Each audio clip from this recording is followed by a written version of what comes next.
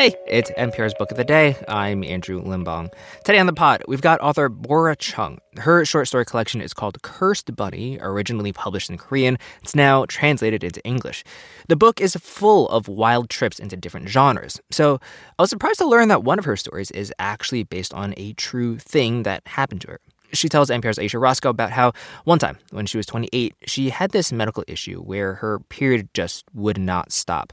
I'll let her tell the rest of it, but she points out how cultural mores over motherhood and pregnancy got in the way of her ability to receive her own healthcare, which strikes me as the perfect backdrop for a horror story. This message comes from NPR sponsor LiveRight, publishers of Left for Dead: Shipwreck, Treachery, and Survival at the Edge of the World by Eric J. Dolan. The true story of 5 castaways abandoned on the Falkland Islands during the War of 1812. Available wherever books are sold. This message comes from NPR sponsor REI Co-op. REI has gear, clothing, classes, and advice for camping and glamping, biking and hiking, axing and snacksing. Visit your local REI Co-op or rei.com for the 1,000,001 ways to opt outside. A girl whose brother feeds on her blood, robots that take revenge on their owner, and a bunny lamp with a deadly curse. Those are some of the bizarre, twisted plot lines in Cursed Bunny, Bora Chung's first collection of short stories to appear in English, which was shortlisted for the International Booker Prize. It was translated from Korean by Anton Her. Author Bora Chung joins us now to talk about her collection. Welcome to the show. Hello. Thank you for having me. Thank you for joining us. So you've described these stories as, quote, like a fairy tale, but with a little bit of a Korean twist. Can you talk about what that means? They definitely felt like fairy tales to me. Fairy tales, usually the European ones that we are kind of used to in the English-speaking world, has a certain way of plot development. And I really love that structure. So I try to use it whenever it seems fun. And I add Korean reality, the things that I see or the things that I heard from somebody else, and with that kind of magical twist to it. And I hope that adds some fresh elements to the familiar structure.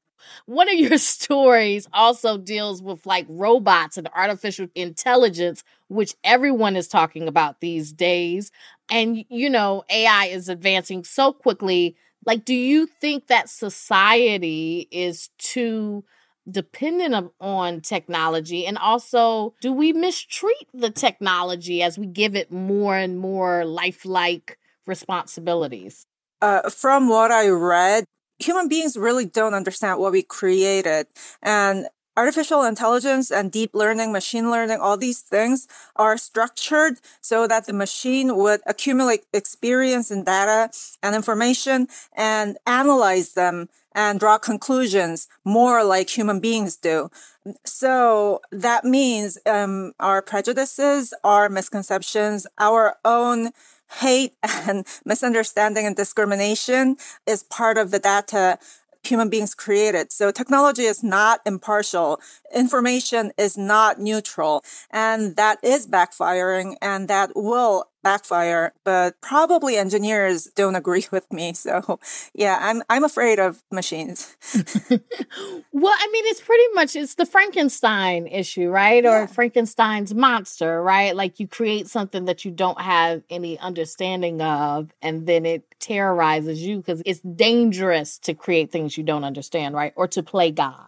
It's less dangerous if you are aware that you're never going to understand this. I think Isaac Asimov said something to that effect. But as long as we believe that we are gods, that we've created this, so this thing will always listen to me and do as I say, then we are walking into deeper trouble. Yeah. Well, that definitely happened in that story.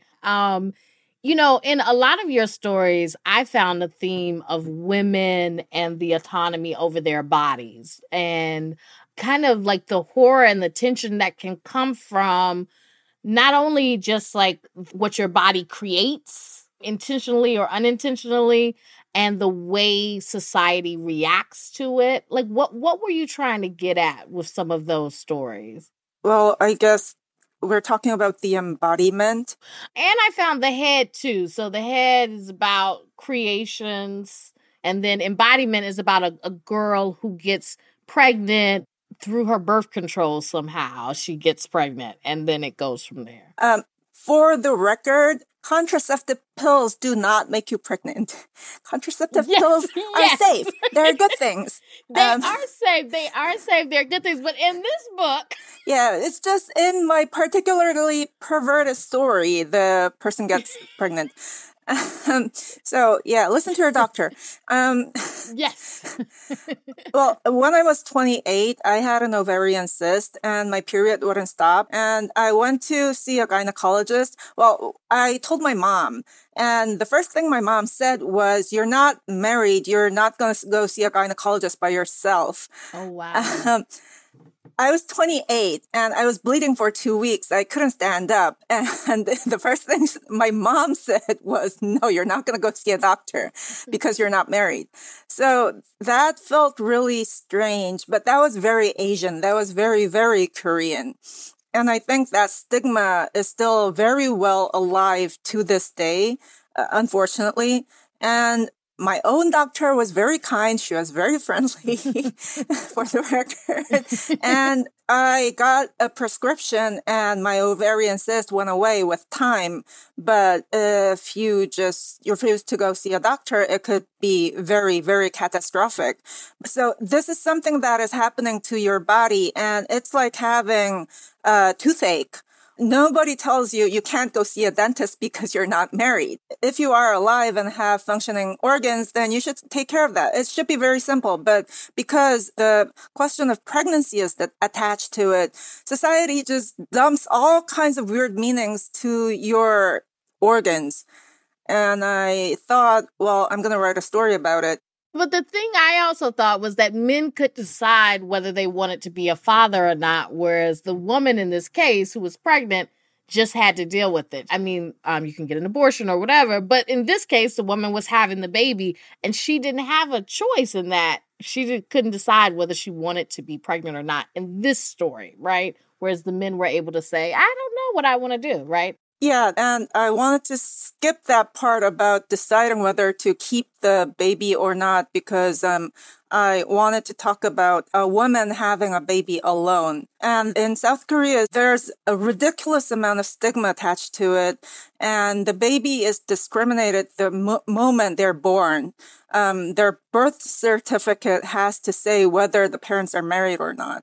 So I wanted to address that too. And that problem is very particular to Korea and only Korea, I really hope. Yeah, I think it's probably more than just Korea, but it is a big issue. Like being a single mother is a big issue all over.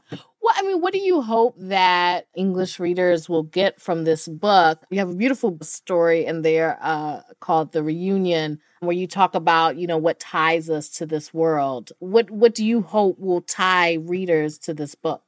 I have no idea. I never imagined my book would reach anywhere outside Korea. So this is all very unreal to me. I feel like I'm in the middle of my own story, and my own stories don't really have a happy ending. So I'm probably in trouble.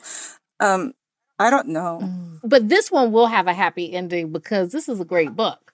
This is a beautiful book. And I don't say that lightly. So this will have a good ending. Thank you. That was Bora Chung, author of the short story collection Cursed Bunny. Thank you so much for joining us. Thank you, and have fun with my bunny. Oh, I know that bunny is, woo, that bunny. I said, when he started chomping on the brain, I was like, yes.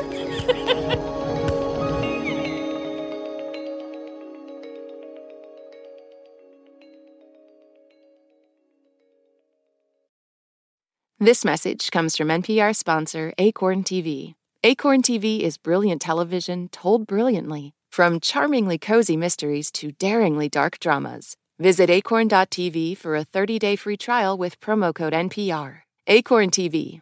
Brilliant.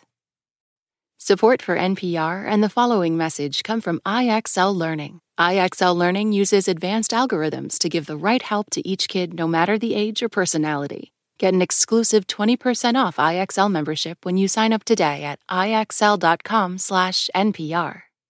All that sitting and swiping, your body is adapting to your technology.